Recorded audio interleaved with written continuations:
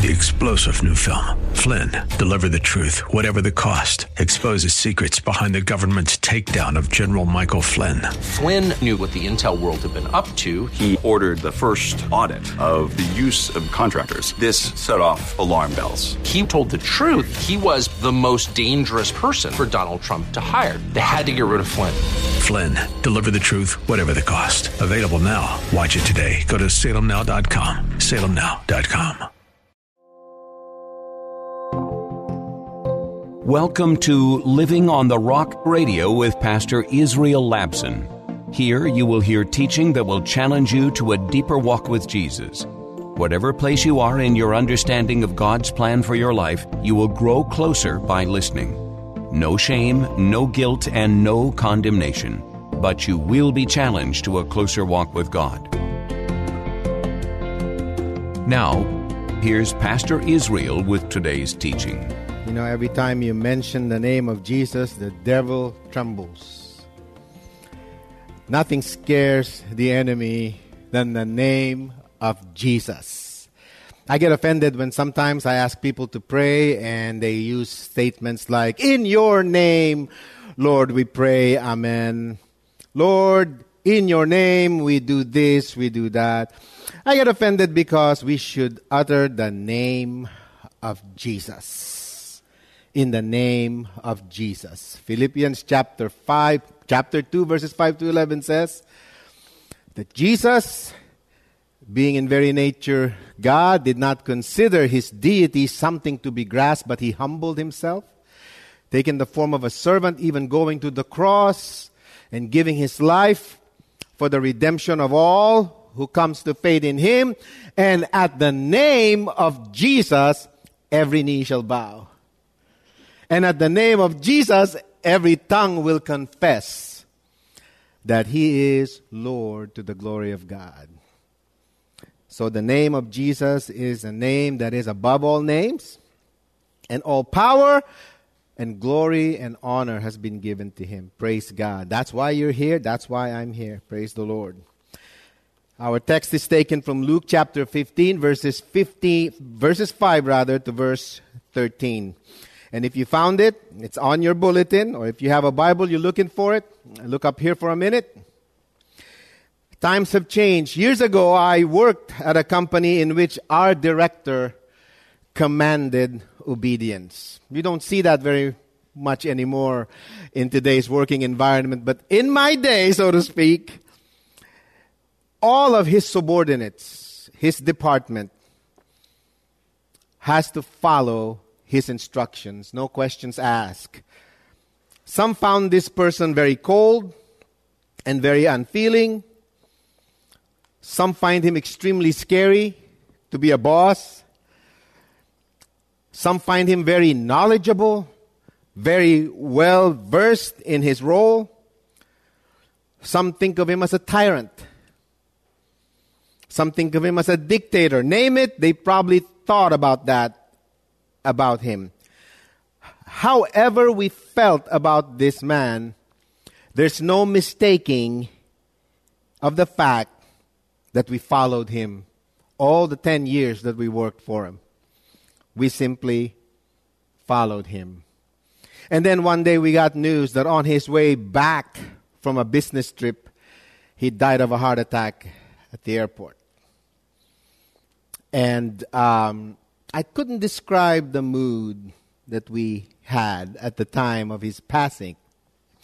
But I remember the HR person assembling all of us in his office and ask us to help her clean it up because they're preparing to replace him.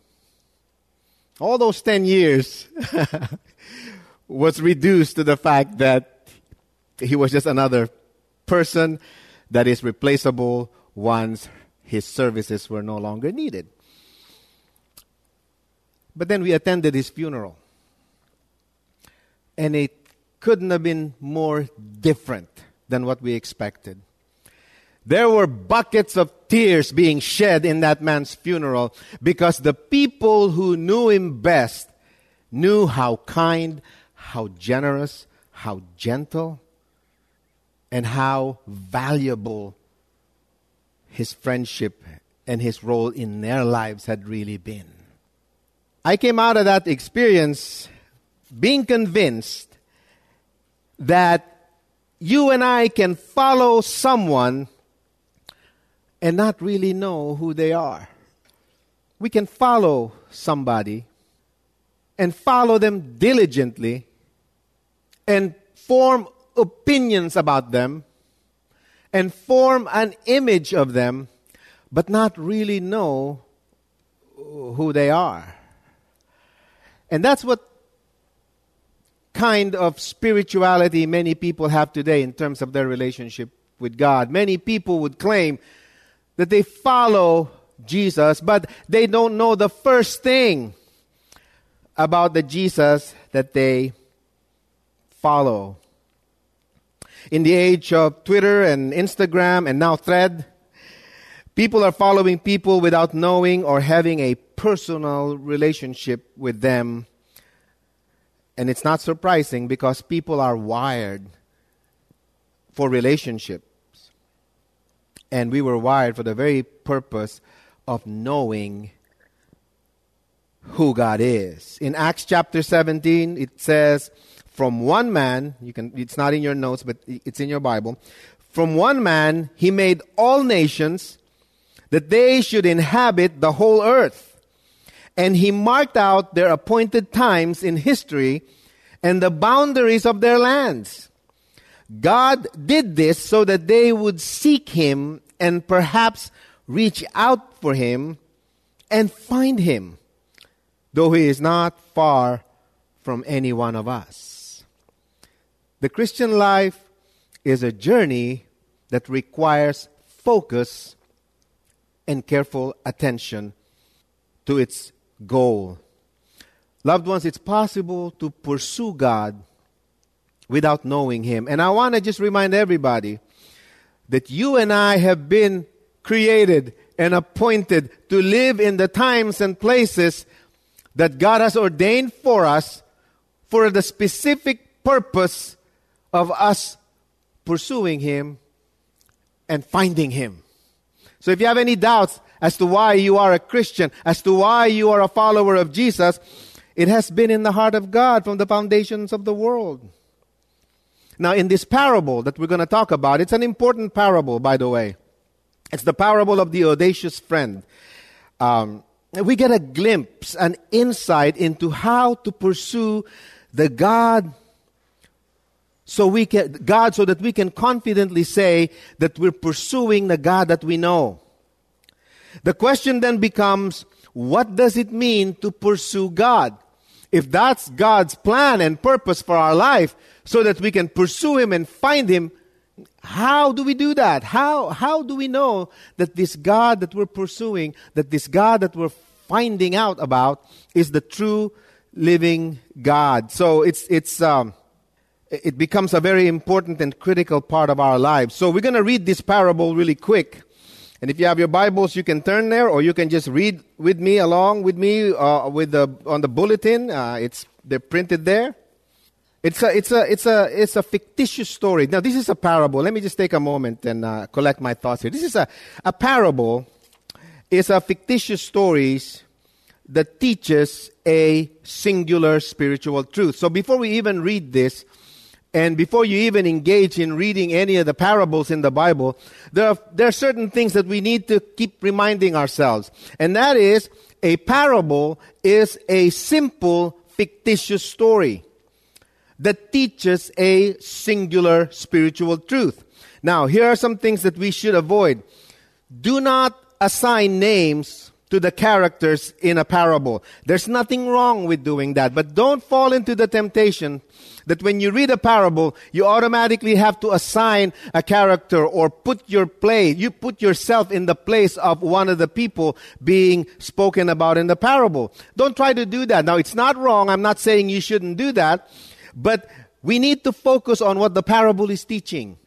Not necessarily assigning and appointing names. That person in the parable is God, and this person in the parable are those who, and then we go on and on and on, attributing and assigning characters or people onto the parable. suspend that. Don't do that. Let's focus on what the parable is teaching. We have to stick to the point of the parable. Otherwise, we miss the meaning of it, and we miss what it's trying to teach us. So here we go, beginning with verse 5. Now, it's a parable, remember that. Then Jesus said to them, suppose you have a friend, and you go to him at midnight and say, friend, lend me 3 loaves of bread. A friend of mine on a journey has come to me, and I have no food to offer him. Suppose the one inside answers, don't bother me. The door is already locked, and my children and I are in bed. I can't get up and give you anything. I tell you, even though he will not get up and give you the bread because of friendship, yet because of your shameless audacity, he will surely get up and give you as much as you need. So I say to you, ask and it will be given to you. Seek and you will find. Knock and the door will be opened to you. For everyone who asks receives. The one who seeks finds. And to the one who knocks at the door will be opened. Which of you fathers, if your son asks for a fish, will give him a snake instead? Or if he asks for an egg, will give him a scorpion? If you then, though you are evil, know how to give good gifts to your children, how much more will your Father in heaven give the Holy Spirit to those who ask him?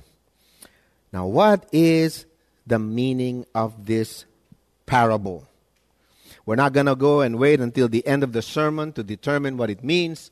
We're not going to wait until we finish this thing. I'm going to tell you what this parable means and then go backwards and begin to expound what it means. This parable has one teaching, and that is we need to pursue the God we know. It's about pursuing the God we know. Okay? That's in the title. So there's no secret about this parable. What it really means is this, that we need to pursue God because we know him. Because it's possible to pursue a God you don't know. It is possible, and it's a scary thought. How many of you have been following that white car that will lead you to that place and you turned out to be another white car? If that can happen practically, this can happen also spiritually. I'm going to give you a couple of insights this morning and to give us an insight to what it means to pursue God, okay? Just 3 simple insights. Nothing profound. Nothing you haven't heard before. But something that we always have to remind ourselves and consider in its very premise. Because sometimes we take these things for granted and we just say to ourselves, okay, well, I know that already. Give me a new insight or give me something different. And we're not going to do that because this parable is so critical to pursuing God. We can't afford to miss any of these things that is being taught by Jesus here, okay? Pursuing God means, first and foremost, means we understand the purpose of prayer. To pursue God is to understand the purpose of prayer. Look at verses 5 to 8 once again. Okay, but before we do that, we're going to look at this thing in context. Why did Jesus teach this parable? The context is found a few verses earlier, okay? In verses 1 to 4. If you want to discover what this parable means, or anything else in the Bible, we need to look at the context of why Jesus taught this parable. And it's found in verses 1 to 4. It begins right here. Jesus was teaching his disciples many things. But his disciples noticed one very powerful thing in the life of Jesus. And that is, Jesus was a person of prayer. He has a unique ability, so to speak, to pray. And it's important for us to understand that in this parable, the context itself had to do with praying. If you want to pursue God, you and I need to understand why we pray and how to pray. I get people tell me all the time, sure, Pastor, I've heard 1,001 sermons on prayer. What do you have to offer that's new? Nothing. We just need to understand the significance of it and remind ourselves that it's at the center of our pursuit of God. Do we know the connection between praying and pursuing God? People have different ideas of praying. What prayer is all about. So it's always good to be reminded of what praying is all about. They saw Jesus praying, the disciples did. And the moment they saw him praying, they saw the power in his life, the power of prayer in his life, and of everything they could have asked Jesus to teach them. They could have asked Jesus to teach them how to worship. They could have asked Jesus to teach him how to preach, how to evangelize, how to succeed. They could have asked so many different things of Jesus, and yet when they saw Jesus' prayer life, they asked Jesus, Lord, teach us how to pray. Jesus, teach us how to pray. And so Jesus proceeded by teaching them how to pray. And he said to them, when you pray this way. Our Father, who art in heaven, holy is your name, your kingdom come, your will be done on earth as it is in heaven. Give us this day our daily bread, and forgive us our trespasses as we forgive those who trespass against us. And lead us not into temptation, but deliver us from evil. And he proceeded to recite this prayer, and so many people think that Jesus was giving them a model prayer. But Jesus wasn't doing anything like that. How many of you have prayed that prayer and repeated it as if it's something that Jesus said you ought to pray about? No, Jesus wasn't doing any of that. He wasn't giving them a model prayer.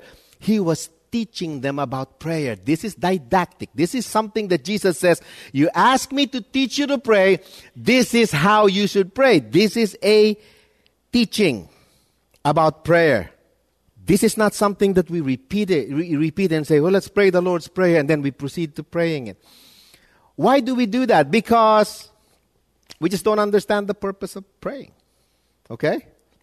So, Jesus says, this is how you pray, and he recited the Lord's Prayer. And I know I'm trying to, slow down in explaining this. Then after he taught them how to pray, he solidified the teaching by talking about this parable. So this parable has a lot to do with pursuing God to the understanding of prayer. Okay? So let's not be confused about anything else in this parable. It's about pursuing God by understanding how to pray. Now look at verse 5 again. Then Jesus said to them, suppose you have a friend and you go to him at midnight and say, friend, lend me 3 loaves of bread. A friend of mine is on a journey. He has come to me and I have no food to give him. And suppose the one inside answers, don't bother me. The door is already locked and my children are already in bed. I can't get up and give you anything. I tell you, even though he will not get up and give him the bread because of friendship, yet because of your shameless audacity, he will surely get up and give you as much as you need. This is interesting because it kind of gives us a glimpse at how God answers us when we call to him, doesn't it?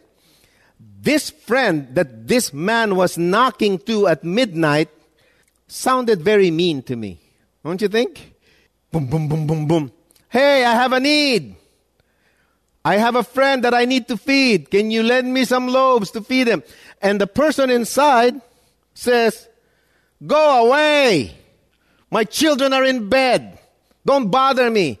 I can't get up and give you anything else. That's kind of mean, don't you think?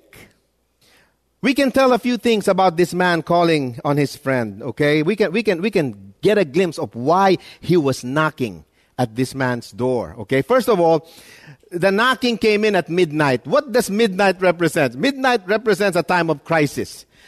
Midnight represents a very dark situation. So this man obviously went up to his friend, come knocking at the door at midnight because he's in a crisis. What else? He was knocking on this man's door on behalf of his friend. That's important. Okay? He approached that door, and his priority was his own need and the need of his friend. And thirdly, he was asking for provision. Give me 3 loaves. He came in and knocked at the door because he needed and wanted something. Okay? And it's amazing how the friend inside the house responded. He says, don't bother me. As if to say, you only call on me because you have a need. And then he said, oh, I can't help you. My children are in bed, safe and sound. And I think it tells you the priority of the person that's inside the house. And thirdly, he says, the door is locked. I can't get up and give you anything. Now, the twist came in this story when the friend who did not want to give this guy anything, when he realized his shameless audacity, he eventually got up and gave him everything he needs. What's the point of the parable? It's clear that the person crying out for help does not understand the person he is asking for help. He doesn't understand that person. He doesn't know that person. He has a different idea of what friendship is all about. He thinks he can just barge in at any time and expect his friend to help him. Aren't we that way with God? Aren't we always that way with God? In many ways, that's how we understand and approach God in prayer. We really do not know the first thing about why we pray. And that's why if you miss, and I miss the point of praying as a way to pursue God, as a way of knowing God, we miss the whole purpose of it. Okay? Here's the insight.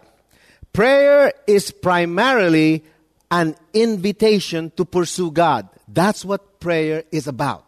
It's an invitation to pursue God.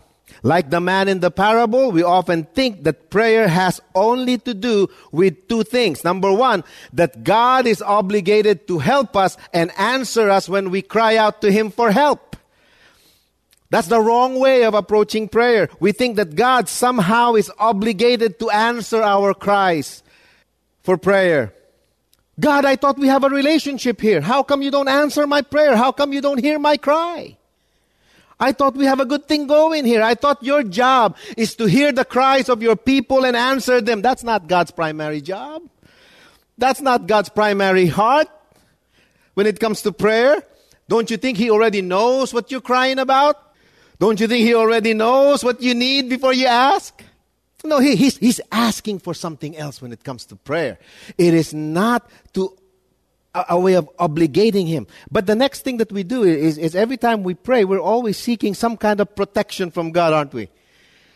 God, protect me from this, protect me from that. God, put your shield of protection upon my life. When I go through the trials of life, when I encounter the devil, God, will you please put a shield on me and protect me when these things happen.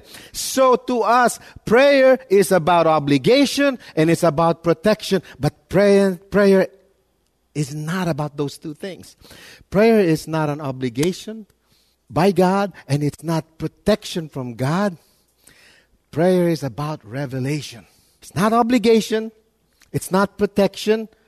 It's revelation. Every time we engage God in prayer, we must expect that God wants to reveal Himself to us in more profound ways than we think and know.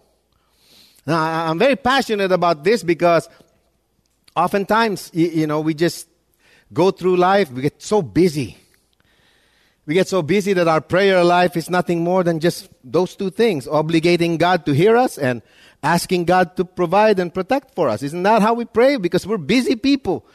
And we hardly have any time to discover something fresh about God. I didn't say something new. I said something fresh. When God reveals something fresh, some new insight about Him. God, I didn't know this about you, but now I know that you are this kind of God. Prayer is an invitation from God so we can have an accurate revelation of what He is really like, so that we can know something about Him. You've been listening to Living on the Rock Radio with Pastor Israel Labson, a ministry of Living Rock Christian Church in Sunnyvale, California. If you have been helped by this radio program and would like to keep it on the air, your continued prayerful and financial support is greatly appreciated. Please visit livingontherockradio.com, where all your tax-deductible gifts will go directly to the radio ministry. That's livingontherockradio.com. Living Rock is a church that doesn't care how you are dressed or what candidate you voted for. A church made up of imperfect people from all walks of life with a hunger and thirst to understand God's plan for our lives. No matter what you've been through or what questions you may have about God and faith, you will find love, grace, and hope at Living Rock Christian Church, 675 East Taylor Avenue in Sunnyvale, with Sunday worship starting at 10:30 a.m. More information at livingontherockradio.com. 3-star General Michael J. Flynn, head of the Pentagon Intelligence Agency, knew all the government's dirty secrets. He was one of the most respected generals in the military. Flynn knew what the intel world had been up to. He understood its funding. He ordered the first audit of the use of contractors. This set off alarm bells. The explosive new documentary, Flynn, Deliver the Truth, Whatever the Cost, uncovers the facts behind this scandal. Flynn told the truth. He was the most dangerous person for Donald Trump to hire. I find out the worst enemy that I'm going to face in my life is right here in America. They took my assessment and they wanted me to change it. And I was like, I'm not changing it. They had to get rid of Flynn. With in-depth interviews, archival footage, and never-before-seen personal records of the man behind the headlines. I just felt like I was drowning. Flynn, Deliver the Truth, Whatever the Cost. Available now. Watch it today. Go to salemnow.com. salemnow.com.